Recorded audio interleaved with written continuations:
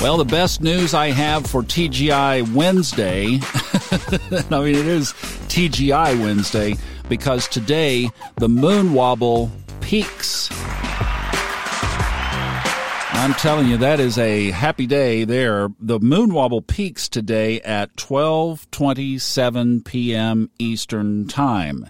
Now, as long as I've been observing this little phenomenon, I've not seen the last 7 days after the aspect peaks that it has a lot of stinger in it left. It really has kind of done everything it does before the sun and the nodes of the moon either conjoin or square as they are this time. So what are we talking about here? Well, it's a little-known phenomenon. Not a lot of people follow it, but I do think it has some merit, and it is something that we have to put on our little astrological calendar every about 89, 88 days.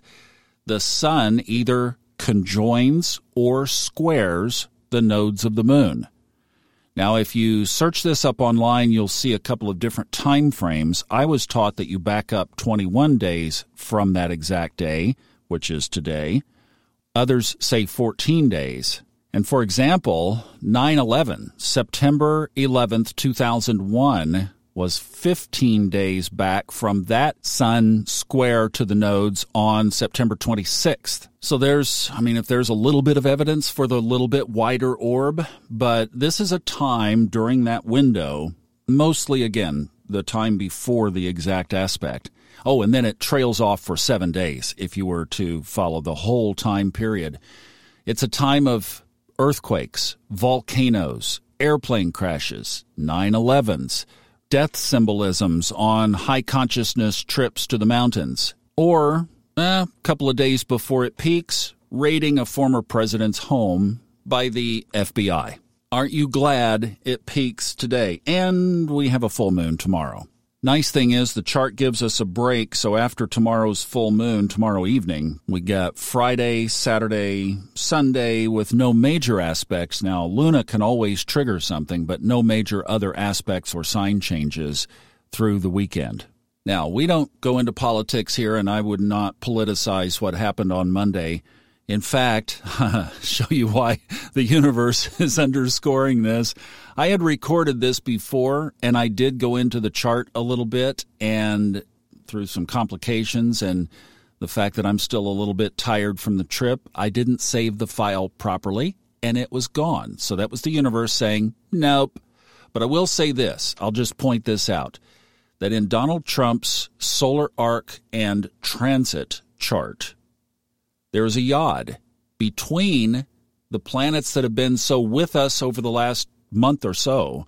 Mars, Uranus, and the North Node in Taurus form a yod to Donald Trump's solar arc, Pluto and Neptune. Pluto being in the second house of money, finances, possessions, and Neptune being in the fourth house of home, family. Or in his case, certainly you could say homeland as well. So the question we have to ask under the premise of the moon wobble is, what other implications are going to follow this? Was this just an initial shock, or is this the first trip of the first domino?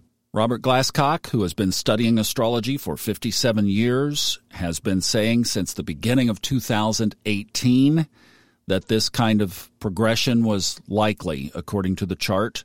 Also, potential health issues is the other thing that he had his eye on. Then, whatever side of this you're on, however you've interpreted it for yourself, you have to agree on one thing, and that is that this certainly has the characteristics to move us closer to the other thing that Robert sees over the next 2 years, and that would be highly divisive conflict. Let's just put it that way. Are we moving closer to that as a country, or are we moving farther away?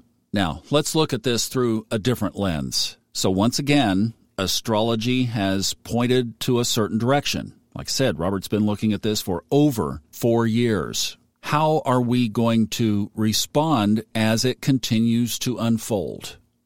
There is a high timeline and there is a low timeline. The low timeline is anger, fear, pride. In other words, superiority, saying, I've never sinned. Also angst, insecurity over the future. It's also putting your trust in others, like a corrupt government, I mean, whether you see it through the blue lens or the red lens or the in-between lens, it's all obviously corrupt. Neptune in the chart has showed us that. If you'd never read a newspaper, you could look at the chart and go, wow, this thing is in a mess right now. It's also having a Pluto return, of which we don't have a historical precedent. Not like this, not in modern times. So you get what I'm saying is there's a lower path with lower emotions, and there's a higher timeline that we can choose. The higher timeline is confidence that we chose this time to be here. It's confidence that we can send love into the situation, whether we agree with it or not. We can send love to the human beings who are involved, what they represent, the country they represent, the freedom they represent, the challenge to that freedom the whole situation represents. Love. Even as I'm saying this, I'm feeling resistance. Can you choose the timeline that says, I'm willing to set the politics aside and choose love as my response? Love. That means no name-calling, no keyboard warrioring on forums, no hardy har har, or we're going to go march in the streets and shoot things and burn things. I mean, have you read some of the comments?